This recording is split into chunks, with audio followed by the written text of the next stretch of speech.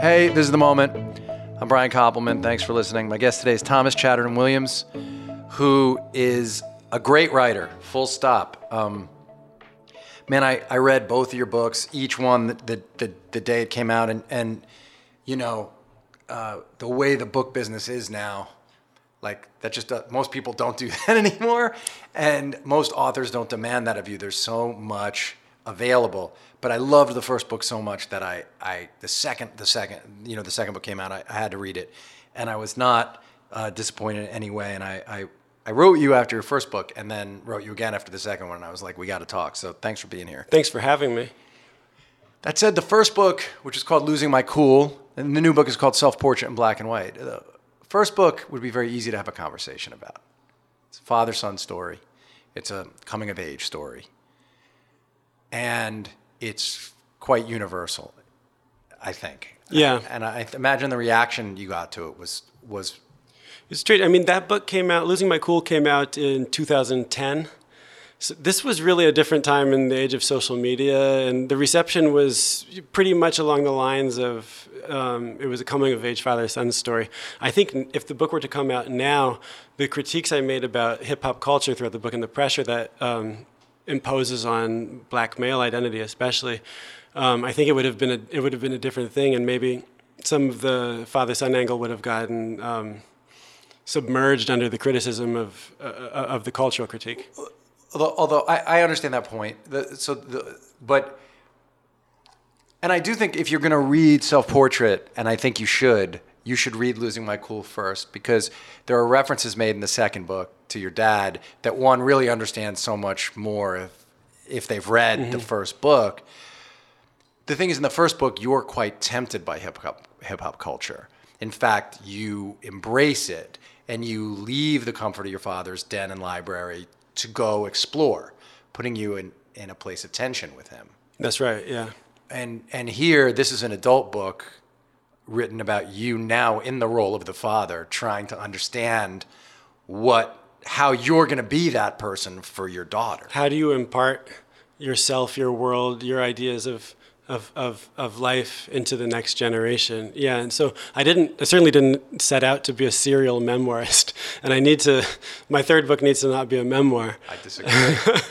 But yeah, it was interesting. I was a son in the first book, and I'm a father in the second book, and the roles really shifted, and in the different positions I occupied in relation to my father and my daughter, it shifted my ideas and understanding of myself in terms of racial identity and things like this as well. So in the first book, I'm really working through a kind of constructed racial identity that I'm trying to perform in many ways. I'm trying to live authentically. I would suggest two different identities, right? The one your father is trying to impart, and the one your community is trying to. Exactly. Well, yeah, there's a tension between. In the first book, there are two different identities. Oh, yeah. But I didn't understand that my father's was actually. The black identity I was seeing was also generationally split from the hip hop era. My father's old enough to be my grandfather. He was coming from the pre-civil rights era. And so I'm trying to reconcile a kind of black male authenticity.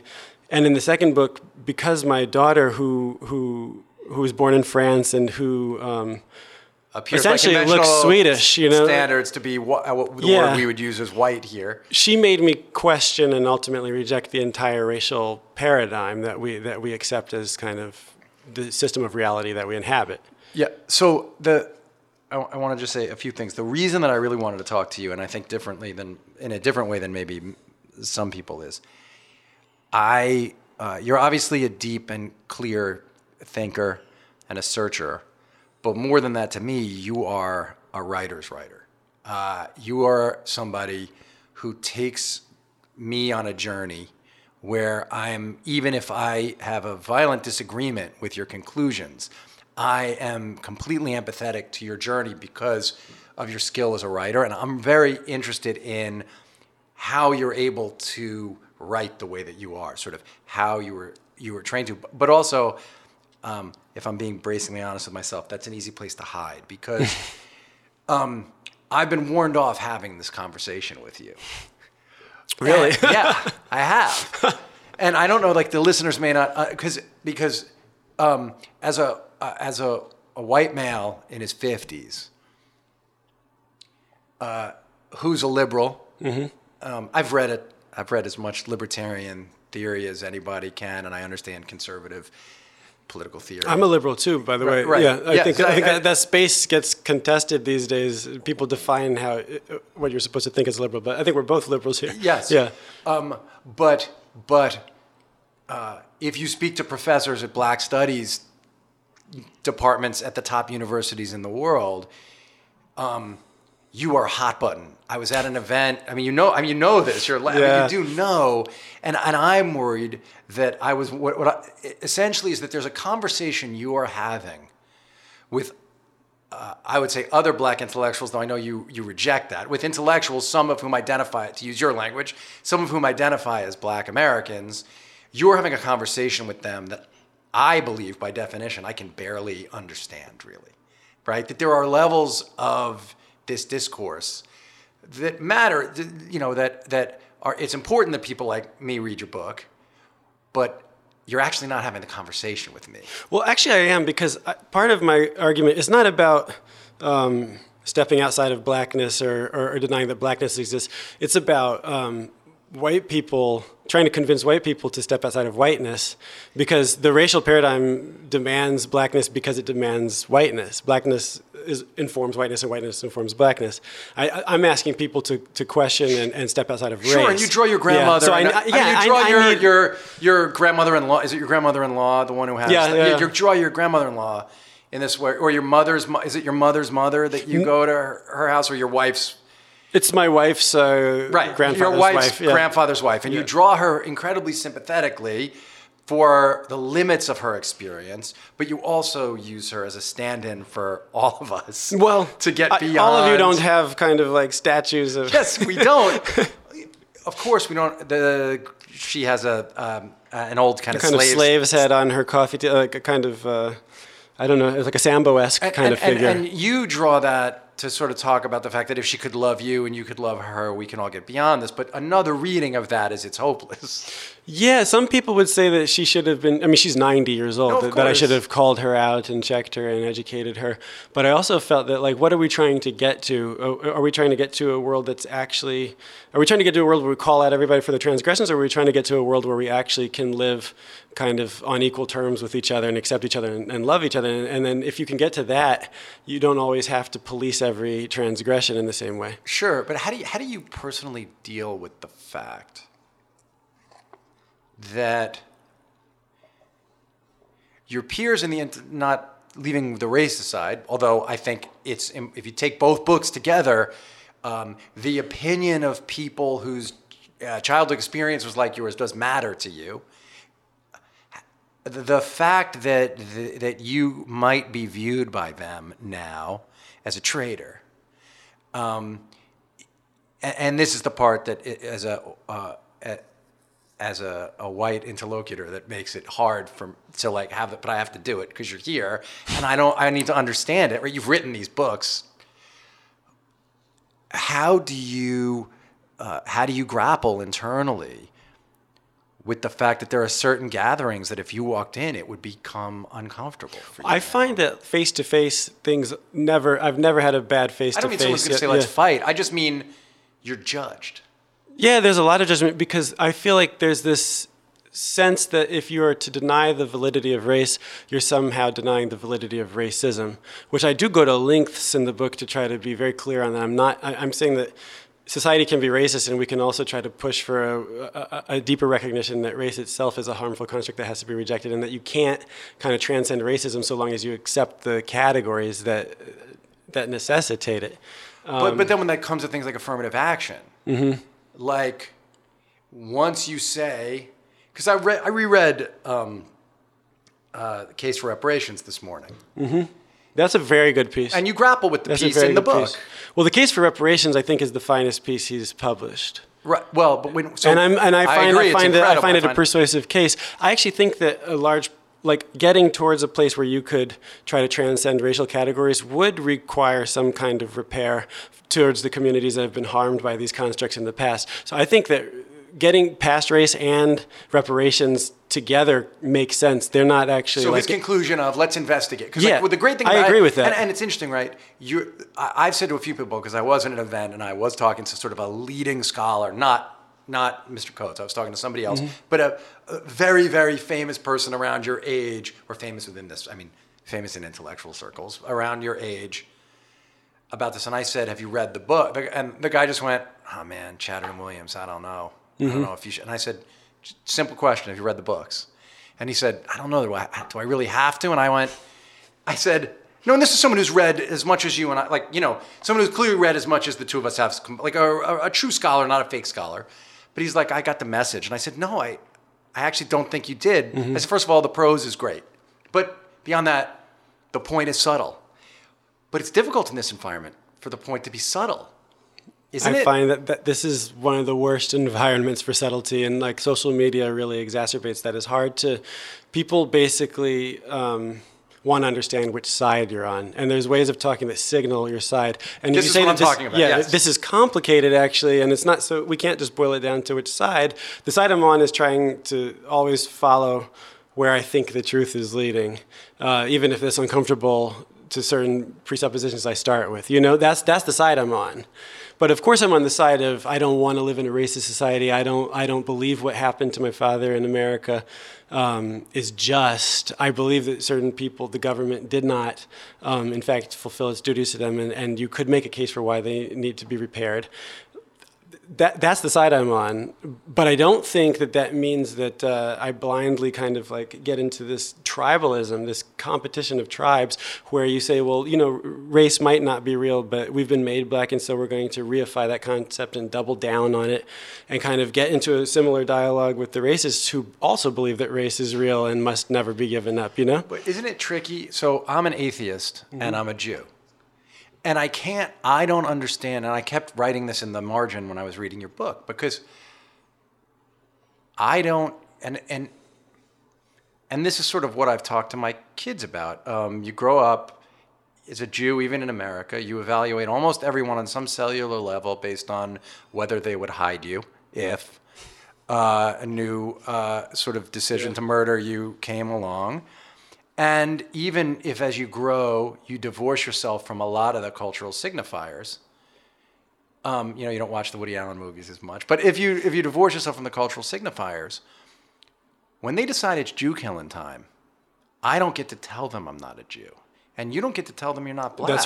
That's right. And so because of that fact, I don't understand the utility of deciding to, because ultimately, you know, James Blake is my friend, not British James Blake. The tennis player. The tennis player. By every outward manifestation, James Blake transcends what one would, right? Just education, wealth, status, fame. None of that mattered. When he got thrown on the ground by the NYPD. None of that mattered. And so how do you, just talk us through what your thesis is. Sure. And how it speaks to those things. So, I mean, that's of course a very valid concern. Your identity is always going to be a negotiation between who you think you are and what the world projects back on you and accepts from you. I can't just walk outside and say I'm Japanese or something like that, or a squirrel or whatever. No one, it's a negotiation. So what I'm asking for is a kind of, I would love that together our norms change, but of course you can't just deny race and step outside of it and be protected from anybody else projecting racial categories on you. With that said, I don't think that you have to accept the world's categories thrust on you as valid. I think you can constantly, you can go through what James Blake went through, my brother went through that, I write about that in the first book, and you can say that that's not based in reality. I reject that. I'm dealing with the consequences of racism, but I reject the validity of the categories in the first place. But then you also deny this. I mean, you spend a lot of time in the book on trying to thread this question of, then when are you denying this subset of attributes or cultural distinctions that have been labeled as a part of your culture? Mm-hmm. When you reject that, are you saying to the people of that culture who want to hold on to that, well, that's not valid either. No, you no, don't no, get I'm to saying, grab onto B.B. King. You don't get to grab on. No, because you use music as an example. Of course, I'm saying that, and some people said that this is having it too easy, but I'm saying that I don't think you have to loosen your cultural allegiances or no longer enjoy the music or no longer think that that's part of like a culture of a community of people that have been described as black in this country. I mean, it requires some subtlety. I think that you can have your cultural affiliations, but you can simply reject that there's anything about it having to do with blood and skin or genes. There's not. It's a community of people that lived in America during certain periods of time and faced certain challenges and overcame them in certain ways and created certain food ways and music traditions, and they didn't do it in other parts of the world at other times. You know, that's a people that you can feel allegiance to. Some of us are descended from them, and some of us are not, but that's a cultural community that we can respect. But there's nothing about blood or skin in that. Other than that the blood and skin led to some of the experiences that forced the creation of the work. That's right. Which then gets passed down, though, as a salve, right, for the next generation of people. That's right. So their connection to it is incredibly deep, and don't you think that... I think you can preserve that. How do you process, though, that feels people? I believe people feel threatened by this idea that they don't get to claim it in the same way as being cellular. Because that's what you're saying. You're saying it's no longer you're saying there's nothing that bonds you to Dexter Gordon in a cellular way. Because I don't believe that white people are bonded to William Shakespeare either. I believe that I can participate in William Shakespeare if I care enough about it, the same as if I'm an English guy. I really do believe that. I don't think that's anything about blood that makes, because I can't play jazz. I can appreciate it, but Dexter Gordon's achievements are not my own. Sure. And neither do I think that the and shame Hemingway's aren't mine. Like, nor are they most white people's. And kind of, I don't think that you should be overly too proud about what people who came before you did, or too ashamed of what they went through and suffered. I think you should be aware, and it should inform how you understand the world. But it is not you. I think that actually what I'm arguing for and what upsets some people is a kind of more individualist understanding of human life. I don't think that our ancestors' victories and defeats outweigh the present struggle that we're in, and the present achievements and defeats that we're having, and the present life we're making. But doesn't that allow you to doesn't going down that road allow you to take a Clarence Thomas sort of a view on things like affirmative action? I hope not, because I think that groups of people, I don't believe race is real, but I believe groups of people have suffered in ways that we can point out. Disadvantaged groups. Yeah, there are disadvantaged groups. Now, I do think that affirmative action, look, it can get things wrong when it goes just by abstract color categories. That's how you end up in an elite school, and every single black person is either an immigrant from another country and their parents are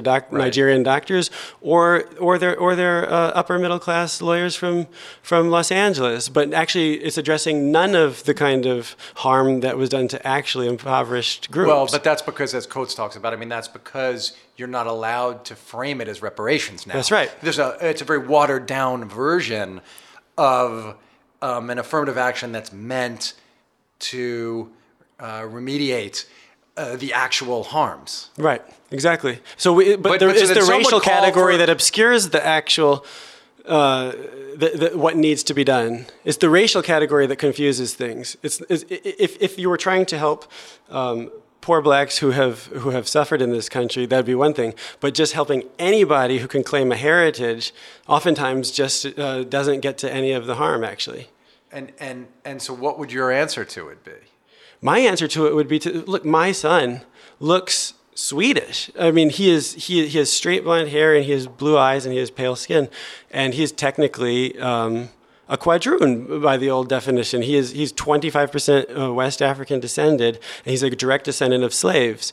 Under the laws of affirmative action, he's entitled to preferential treatment. I mean, you could make an argument for why he's not inheriting certain property that he might have had if he weren't a descendant of slaves. But by and large, he's fine in this society, and for him to take a slot through affirmative action really doesn't make sense. But the way that the and then what? So and then taking that out, are you one of those people who feels like then he or other people would judge and think less of that he was there for that reason, or like I'm trying to understand, because you just quickly kind of said, well, maybe some of his property would have been taken, but it's not just that. It's, as you said, the way your dad was treated, the way your father was treated. Like, to divorce him from that seems to some to be, and this is what I said, as a white dude, I feel weird even in having the conversation, but you wrote the book and I read it so closely, I have to.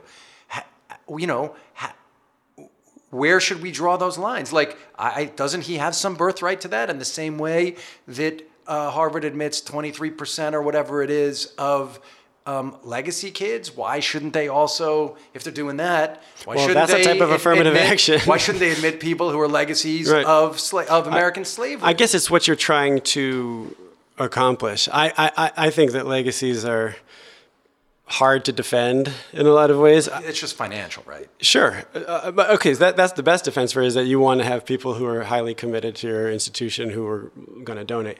But in terms of affirmative action for blacks, I think that when you make it a racial category instead of trying to make it for people who actually have been disadvantaged in this society, then you miss the point. I think oftentimes when we're talking about, in America, we don't talk well about class. When we're using racial language to talk about things that are really class, ethnicity, cultural traditions, lots of different things, but we just use the language of black and white because that's what we do here. But if you want to actually repair harms, you would probably have to get into a much more fine-toothed kind of discussion about class, because the fact is that in the year 2020, plenty of black people are actually okay. Plenty of black people are fine, and plenty of black people are still struggling. But when you substitute anybody who can be called black, whether that be someone coming from Nigeria or Jamaica or anything like that, into a category because it's based on but you're such physical a careful, characteristics. You're such a careful writer. But words like plenty are so inexact, right? As we're having the conversation, when you say plenty are fine and plenty aren't, the numbers seem to suggest that percentages of disproportionately not it's disproportionate, fine, sure. Right? But not at Harvard, not at the places where affirmative action is really working. Sure. I mean, I understand. You're saying at Harvard. I'm saying in terms of affirmative action, plenty of blacks, the racial category, I think, misses the point.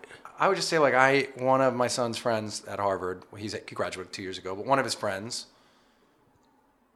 I'm not going to identify I don't want to identify the young man, but I say this: he came from a school that had never sent anyone to an Ivy League college. They didn't even know how to apply. He was so poor, like in the third worst school in the worst state, like as bad a sort of profile as you could imagine. He, got need blind, admitted, got to go. I'm sure the fact that, and I remember talking to him in his first year, and he was like, I remember we were all walking together.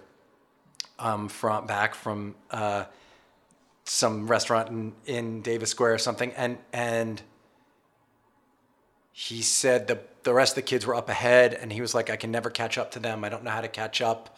That whole thing Gladwell talks about when you're. Mm-hmm. But by the time he graduated, he'd gone all over the world.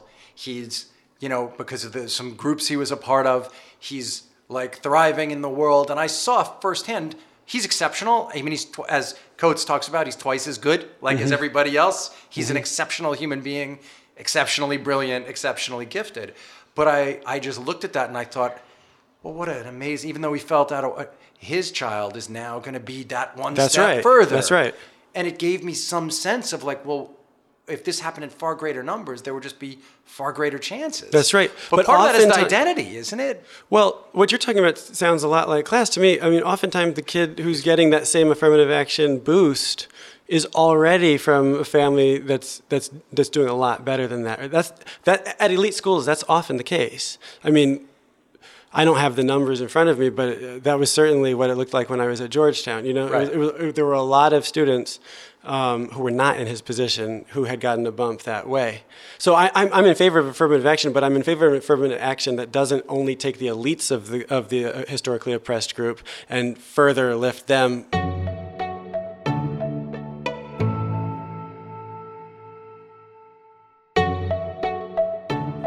What is it, the emotional truth for you? That because the book reads incredibly, like we're having a conversation sort of about the broader meanings, but in both your books, I'm incredibly struck by your emotional clarity and your ability.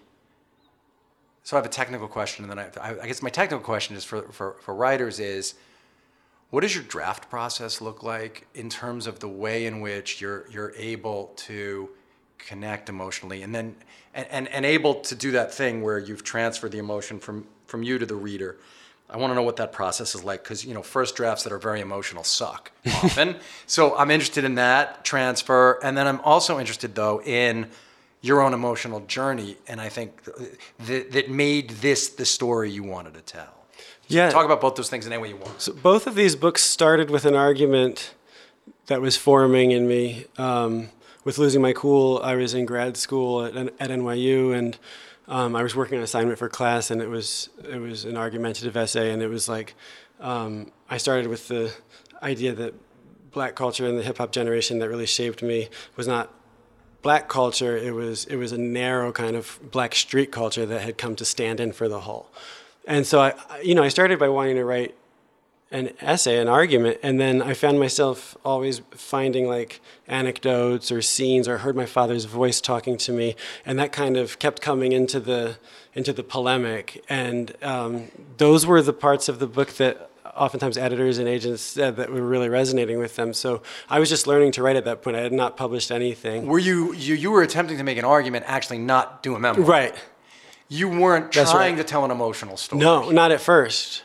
You weren't aware the shape of this was about you and your dad. No, not until I kept hearing his voice. Every time I was trying to make a point, his voice would come in, and I'd be kind of speaking to him on the page. And then I realized that was resonating with readers, but it was also kind of it was more effective argumentation, actually, by showing and not just telling, And so again, with Self-Portrait in Black and White, I wanted to make a case against race, but I found that these cases have been made already. And I'm not saying any argument that's not been out there, but I found that my experiences could kind of elucidate or bring to life certain ideas and points that resonated with me in other books like Racecraft or Against Race by Paul Gilroy. I found that like my life had kind of offered a few illustrations that I hoped if I could convey them. What does it mean to be made black in a family where you have a racist grandfather and he throws away his relationship with his family over believing that the only difference that matters is skin, and then as he's dying he realizes what is stupid. I mean, that stuff's brutal. I mean, for me, that kind of shows the superficiality of the racial categories we inhabit and the porousness of them, because I look like that man, but he would put me in a different racial box. That kind of made the argument more vivid for me. And so what I hope is to just try to find the language to convey that on the page. And the process is quite a lot of drafts. I will always have like a scene or an image, and I have tons of notes, and then, it's a lot of reading. But I didn't have the book. I didn't understand how to do the book. I knew I had a book I wanted to write when my daughter was born, but I didn't understand how to finish the book until almost the very end, when I was doing a profile of this artist and philosopher named Adrian Piper. And it was in talking to her, and she'd already had some of these ideas. Yes. It was in talking to her that she kind of gave me permission to go all the way through with the conclusions I was afraid to actually articulate. You were afraid because you knew that there would be this, that some people whose opinions mattered to you. No, not at all. No. Is that why you were afraid? I was afraid because I was afraid of feeling that, was I in some way being disloyal to my ancestors? Was I in some way, if I was moving past and moving my children away from a kind of ancestral guilt, was that morally wrong? And she just said, if your daughter doesn't have this guilt or have these problems or this pain, isn't that unequivocally good? She can have like respect, she can have an understanding of her history, but if she doesn't feel guilt and pain, why would you want to impose that on her? And I'd never heard a black or a Jewish friend ever say that about thinking back on, ancestral. In oppressed groups, you often do feel an attachment to the pain, because if you lose it, you're separating yourself from the people you love. But she kind of helped me see it from a different angle. And so then I felt I had the language to finish the book and to say, I want to step outside of the All-American skin game. I want to retire from the All-American skin game. As my buddy Stanley Crouch always called it, which I think it really gets to the point. It's a game, you know? I loved his essays. Yeah. I used to love He's brilliant. You know, we lack a voice like Stanley Crouch. He doesn't, today. Unfortunately, no. Right. I read every month. I would read all his essays. That guy was great. Yeah. Yeah, I'm older than you, but by some. But we grew up reading a lot of the same stuff, I think. Is there catharsis in it for you as you're writing, or have you sort of gone through the emotions before you? Do you wring it out before you write? No, the writing is very cathartic, actually, especially with the first book. I think I worked out a lot of things that were with me from high school and college when I wrote that book in my mid-20s. And then this book, like I'm the type of person that often only understands something once I set it down on paper. Once I work through that kind of process, I'm much less verbal, just speaking and working out ideas in talking. I think they really things make themselves known to me on the page. Do you journal? I used to do notebooks and stuff, but now it's all electronic. But same idea, yeah. I do morning pages every day. You really? Every day. It just how much do you get a day? 3 longhand pages. Wow. You know, the true Julia Cameron, 3 longhand pages. Since when? It's how I became a writer. Like for years you've been years, wow. You know, I mean, I've missed some more. Like when we're shooting. Mm-hmm. Occasionally I'll miss a morning, but I feel it, and then I go like the next day and I do it again. That's great. I basically do it every day for the reason you're talking about. I suddenly understand what I've been. You walk around, you have no fucking idea. It's a jumble in your head. It is. Yeah, you have no fucking idea what you're thinking about. You kind of do, but then when you just journal free writing. Mm-hmm. So that's what without a subject, just free writing. Suddenly I'll be like, oh yeah, that's the answer to that scene, or that's the answer to that moment with my kid, or that's one of my kids, or that's the answer. It shows up for me on the page as well. I agree. I mean, I think real conversation works similarly for me, but there is something about the page. So you can have those moments of catharsis on the page. Talk a little bit more about as you're writing, because your word choice is so thoughtful, and you have a huge, expansive vocabulary from your dad, and from your your dad, but also from your own work. But even a moment ago, you said, the part standing in for the whole, and you chose not to use the word synecdoche, which is a word you have that word. You chose not to use it. So, and you hardly hesitated, but it was clear like that word occurs, and then you just moved past it. So. And I think many young writers make the mistake of, if they know the word synecdoche, they have to use it. And sometimes you should use it, by the way. Sometimes it can surprise in a certain way, and it can really hammer home. I didn't know. Yeah. I mean, when Wallace used it in that first thing, it was like, what the fuck is that? Way before the movie. But how do you think about your ideal reader? Because it doesn't seem to me you're just writing for the other professors. Absolutely. Or people like it does seem like so just yet it's clear you don't want to leave them out either. I think that Edmund Wilson's idea of what good writing is: force, clarity, and was empower, or is what I say for in simplicity. You don't want to lose somebody by being overly verbose, or by just kind of using words to show that you can make something more complicated where it doesn't need to be. I just think that good writing is about varied language, but it's really about simplicity, and good writing is oftentimes stripping down, stripping things down until you can't take anything else away without losing something, but there's nothing extra there that weighs it down. So my writing process is often, I'm editing sentence by sentence as I go through. I don't really write like jumbled, like big, expansive first drafts and then edit. I can't move to another paragraph until I think I've really polished the preceding paragraph. Do you read that paragraph the next? Do you read yesterday's work today, or? Yes, I cannot leave it alone. No, I have to. That's why oftentimes the beginnings are so much more polished than the ends, because you've gone over them every time. I have to do it. I don't understand how to move forward. I can't move forward if I feel there's something messy behind me. Which I think is why the morning pages are so good for me, because they make me blow. It going. They just make me blow without the otherwise, like the constraint thing That's of I right. have to look at the day's work before. So if I've already done something, it like kind of at least I'm moving. I'm not paralyzed. You know? Yeah, there is a kind of paralysis that can come with that. I mean, it took me 9 years between the two books, which is kind of shameful. Although I spent 3 years on a novel that I never felt was done, and I've kind of put it aside. So I wasn't just spending 9 years on one book, but Sometimes these things. My wife has published 3 novels 9 years apart, basically. oh, really? Yeah, no, 8 maybe 8 between two of them. 8 and then 9 in some way. They're hard. Books are hard. Books are hard, and I felt like I also had to do quite a lot of living to write the second book. I had to live with my children and live with my kind of new reality and live through some of the ideas that I was intuiting and feel them in my own life before I was able to put it down. So who is your ideal reader, though? My ideal reader is it's a person that just is open-minded and wants to be persuaded. I don't want to write for someone who necessarily already agrees with me. I always think of trying to convince, bring someone over, persuade, maybe seduce through some language. I love it when people say that they don't necessarily agree with me, but they like the thought process, or I think it would be really boring to just sing for the chorus or preach to the chorus. It's interesting. That's an interesting thing about books now. They used to be, and it's I think has to do with this judgmental thing. I hadn't thought of it till right now.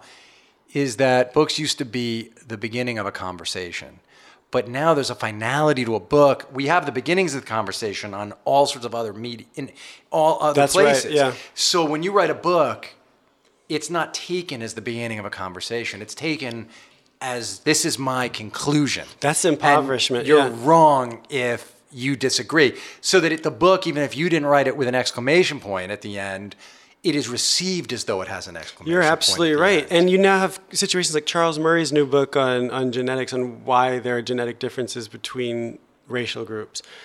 On the first page, he says something like, if you don't already agree with this book is not for you. Well, I think that guy's the devil. Let me say, I think that guy's the devil.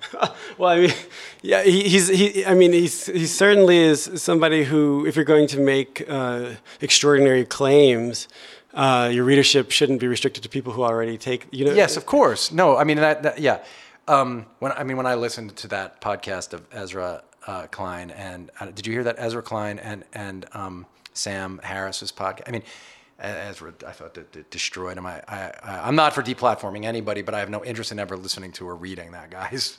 Oh, but Charles Murray. Charles Murray. No, I mean, well, I will read Carl Schmitt, because I think that you can find, even if you profoundly disagree with someone, even if someone's politics are evil, it doesn't mean that they don't have anything that you need to see, because you need to, even if it's just to sharpen your own arguments and views. I will read Charles Murray, but I haven't really, because he's not even attempting to persuade. Honestly, the truth is, it's propaganda. I looked at the bell curve when it came out, and I was like, "Oh, this guy's just I mean, for me, if you're a bad writer, I can't. There's no time. Right, I agree with you. I just don't have the time. Engage me. Yeah. I'd much rather read someone I just like that. I'd much rather, read some young person who's, even if I wildly who's very good at communicating their thoughts. 100% agree with you. I mean, a conservative writer who I don't agree with a lot of his conclusions, but Christopher Caldwell, he's a very good and careful and beautiful writer. You can get something out of that. Right. No, and I think I really don't agree with Coleman Hughes very often. But Coleman, he's a really interesting guy. I've met him, and You've met him, yeah. I think I've really enjoyed talking to him. I don't agree with many of his conclusions, but I'm happy to read him because see how his mind's working. He's a very bright person, and he's a very good writer. He is. For someone his age, it's crazy. So I'd rather read him and try to understand what he's, why he's seeing the world this way, even if I completely don't agree with him.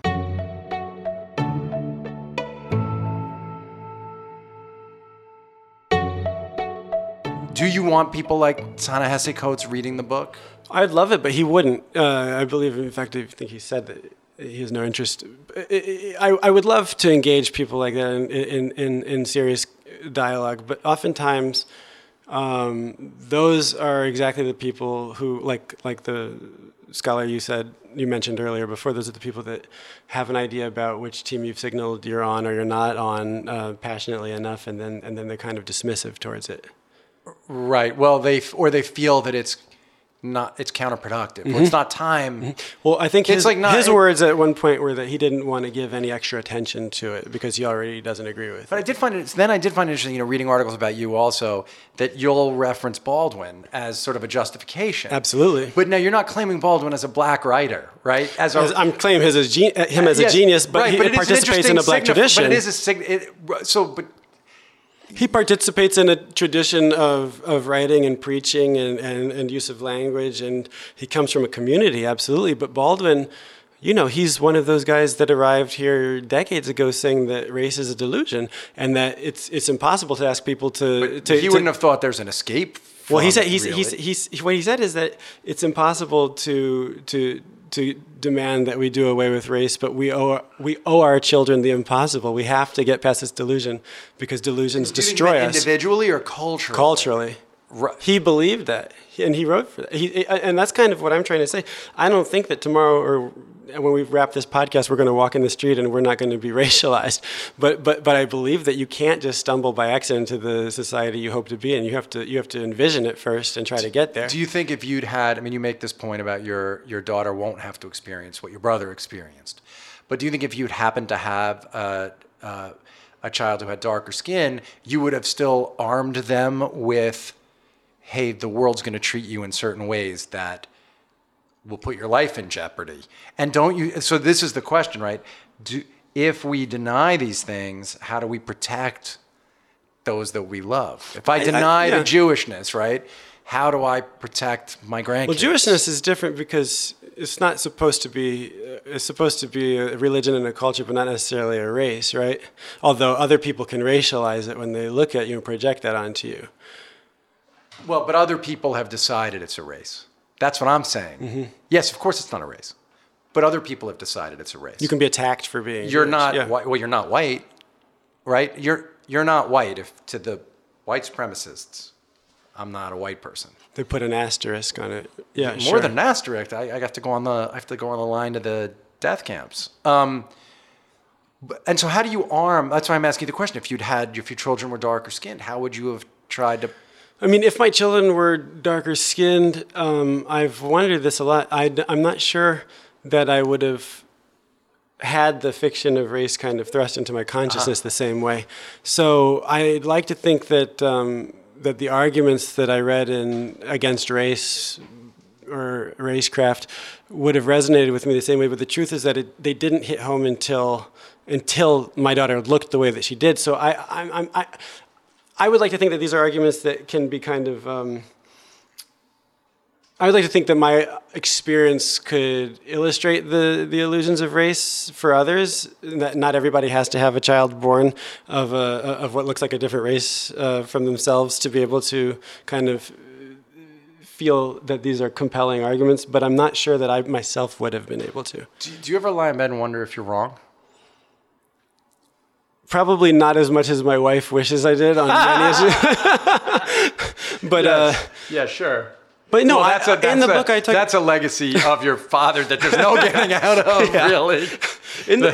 Certitude. Certitude for sure. But in the book, I do try to be honest about the fact that we really don't know nearly as much about genetics as we're going to, and it may be the case that. That it's no longer possible to say that race is a social construct because somebody will find some smoking gun in I wouldn't say that that's not possible, and then I'd have to reconsider what I mean about the idea that race isn't real because I'm on the margins of it, because me and my children kind of sure are the exceptions that prove the rule or test the rule instead of deny it. What do you think the purpose is? Because I go back to the fact that you're so good at this. Do you think you choose the subject or this is just what you have to fucking write about? Because you're such a gifted writer, you could, and you've lived a fascinating life. Like you could write a memoir that's not about this stuff at all. Yeah. The dad memoir could have been a slightly different slant, and you open yourself up to such a bigger audience in a way. Right? No, it's true. I kind of think that some subjects don't let you go, and I think that, I don't think of race as being like a ghettoized subject or something like that. I think of it as kind of containing some of the most important things that we can deal with as humans. Well, the first book is about fear as much as it's about race, right? It's about fear, it's about loyalty, it's about love, fear, loyalty, yeah. What you inherit. Yeah, it's about inheritance. I mean, some of these things, how do you create a self? How does a self define itself instead of being defined by the group? These are your universal concerns. And how much are you thinking about theme? Quite a lot. Although, some things become clear to you once you work them through, because the best way to see the universal is to be very specifically kind of, that if you're in the business of movies, the best way to illustrate the universal is to burrow down into the specific, the particular. Yeah, no, I mean, that's for sure. Yeah, I find theme shows up along the way too. And sometimes, years later, you understand what you were after, but yours, because of the subjects you're tackling and because you have to know you're going to be, in a way, every reader is like the Oxford Don that you have to defend yourself to in your books. Yeah, I mean, you get a lot of readers who just viscerally reject the kind of argument I want to make. And some will just say that, even if race isn't real, they don't want to give up on it because that kind of community is, even if it's illusory, is what they want. And you feel like that's a red pill, blue pill kind of a thing. Kind of, yeah. You either feel that or you don't feel that, And you want to make the more, what you consider the more bracing choice, which is... I do, yeah, absolutely. To live in the... I want the red pill. Right, you want the red pill. That steak looks good, though. The steak does look good, but even when he's chewing it, he has to know. Some part of him, once your eyes are open, your eyes are open. Does writing come easily to you now? I think that the more you do it, the better you get, the more you advance in your career. Writing becomes in some ways harder because your standards change and your understanding of what good writing takes change. So it was kind of much easier to write the first book because I was naive and I had no idea how hard everything is. But at the same time, of course, you get better and you kind of. But the danger is just doing what you do well, like over and over again. And that can happen a lot with magazine writing. I write for the New York Times Magazine, and you can get in a situation where if you're good at writing a kind of profile, you can kind of just reproduce that over and over and over again, and you're not actually improving. That's why it's really important, I think, to change subject matter, to change themes and forms. Do you consider yourself an artist? I tried to write a novel. I don't really think of it that way. I mean, I think that the best nonfiction writing is an art. Me too. I consider you an artist, so yeah. I like to. I guess I try to think of myself. I'd like to think of myself as a writer, and there's an artistic element to that, and there's also an artisanal craftsman element to that I really respect as well. Yeah, you're also a public intellectual, right? And I find that's something that I really feel is important. I wouldn't want to be a writer that was outside. That was just. I wouldn't want to just. Only be focused on the artistic aspects of writing. Is it frustrating for you as a public intellectual that there are other public... I guess I say, obviously it's frustrating. What can one do to try to... Like the fact that you can't engage with some of the other public intellectuals writing about race. Where do you put that? It must be maddening. When I really wanted to engage with Ta-Nehisi Coates, I wrote a very long essay about his work, taking it very seriously, and I published it in the London Review of Books. And I didn't get to have the conversation directly with him, but it was a large conversation with a lot of other very intelligent people on all sides of the debate. And so that's all you can do. You write it, and some people won't respond to you. But I felt I was having the conversation. It was a fruitful conversation. Yeah, right. I've read that piece. I've read all the things you've said and written about him because I think he's just the most persuasive, arguer about the injustices and how the legacy carries forward. And I find you to be the best storyteller about a personal narrative in this. And your conclusions are so wildly disparate that it tells me something else about the legacy. Well, yeah. In a way, and how how that legacy affected these two people who each could have easily had the other point of view based on life experience.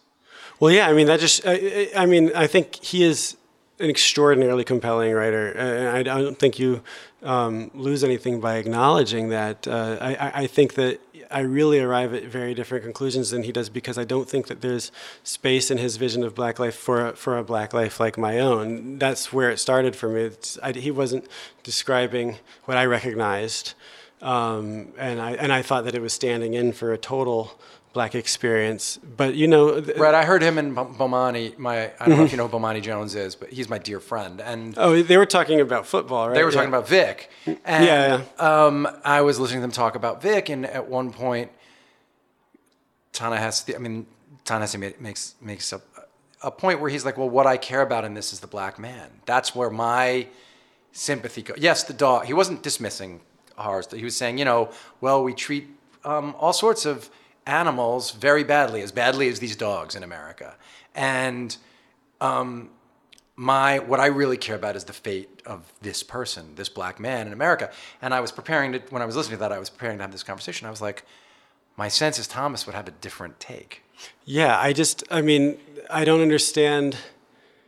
I guess I can't feel that kind of group identity where the only salient point about the whole thing is that Michael Vick shares, ancestry with me. Well, ancestors who share an experience, and then a kind of a segregate. But if you read the first book, you experience a lot. Your family experienced a bunch of stuff. Right. But I guess my father he also always raised us, even if this is your brother, if he's doing something wrong, it doesn't matter that he's your brother. What matters is that he did something wrong, and what matters is, someone's pain or their transgression doesn't become particularly meaningful because that's your relation or that's somebody from your group. You have to be interested, I think, in principles and larger values. So is yours like I know you said liberal, but there are elements of like libertarian, old line Locke libertarianism in your way of thinking?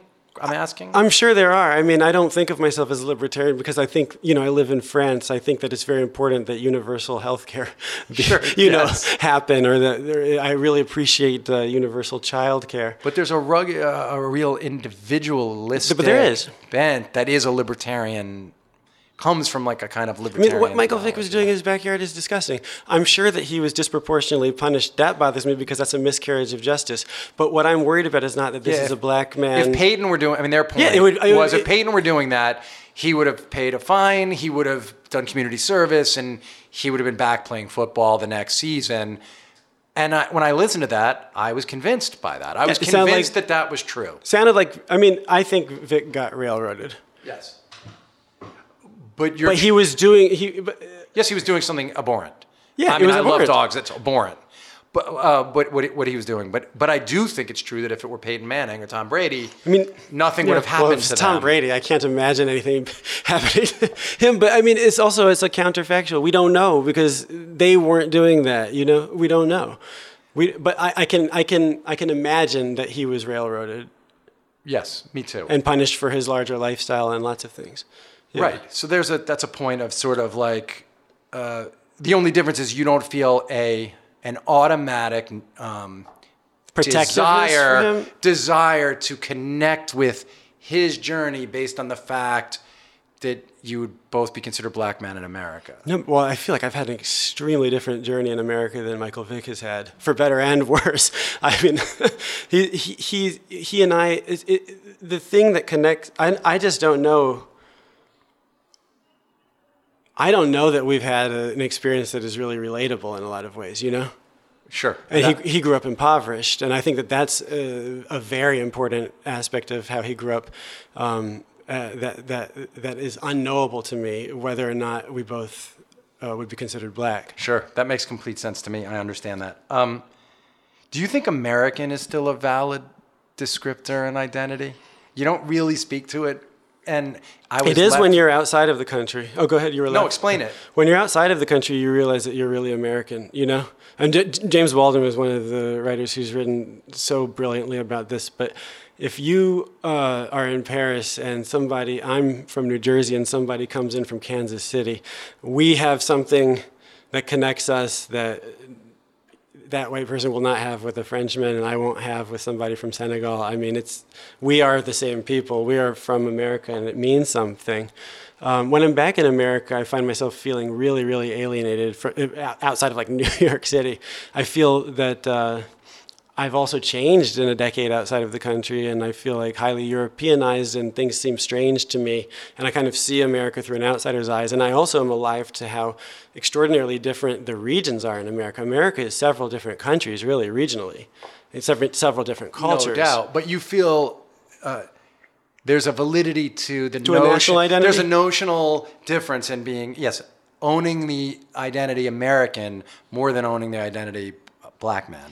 Well, I think, I don't think that people can live without any kind of labels, and I don't think I don't think that most people are prepared to live completely atomized lives. And I do think there are people that want to abolish borders, but I don't think I think that that's somehow less possible for a variety of reasons. I think that America is a multicultural society, always has been a mixed society before it was a country. It was mixed up colonies. It was Spanish, it was French, it was African, it was Native American, it was lots of different groups that weren't all considered white in the same way. We're a mongrel people, and I think that a kind of mongrelized multicultural American identity, I believe that is possible. And I believe that would be meaningful, and it does mean something to be American as opposed to be French. Lastly, what is if you had to distill into a couple of sentences the utility of a post-racial identity, what would you say that is? Well, okay, that term has been kind of ruined, so I don't use post-racial myself, but the idea of it that we could transcend racial categories, the idea that we could get to that place, the utility of that, I think, would be that it would free up a lot more capacity for us to work together in harmony if we weren't artificially separating ourselves and considering enormous parts of the population inferior to others. And I just don't think that you can beat racism so long as you subscribe to the categories that were created from racism. So black, white, these impose kind of hierarchical positions. So I think that if we could ever transcend race, then we would also be transcending racism, which is it's just an evil. It's an evil in the on that, no one I'm interested in talking to would argue with the idea that racism is evil. Listen, man, you're a brilliant person and you're a great writer, and I wish you had a more qualified person asking you the questions. But I did feel like, knowing you were coming through New York, that it was worth having the conversation because maybe some people will go and pick up the book and really understand your argument in full, but also get taken inside of your experience. You're an incredibly lucid and emotionally available writer, and someone who should be read much more widely than you are. You can find Thomas Chatterton Williams on social media, though not that often. You're on Twitter under what name? Just your full name? Thomas Chatwill. It doesn't fit. Are you on Insta also? I'm on Instagram, but my wife makes me have a private account. Okay, so try to figure that out. But you can find him on Twitter. You can find me at Brian Koppelman in both places. You can email me themomentbk@gmail.com. And if you're mad at me for engaging in a conversation where I don't belong, you're probably right. All right, thanks everybody. Bye.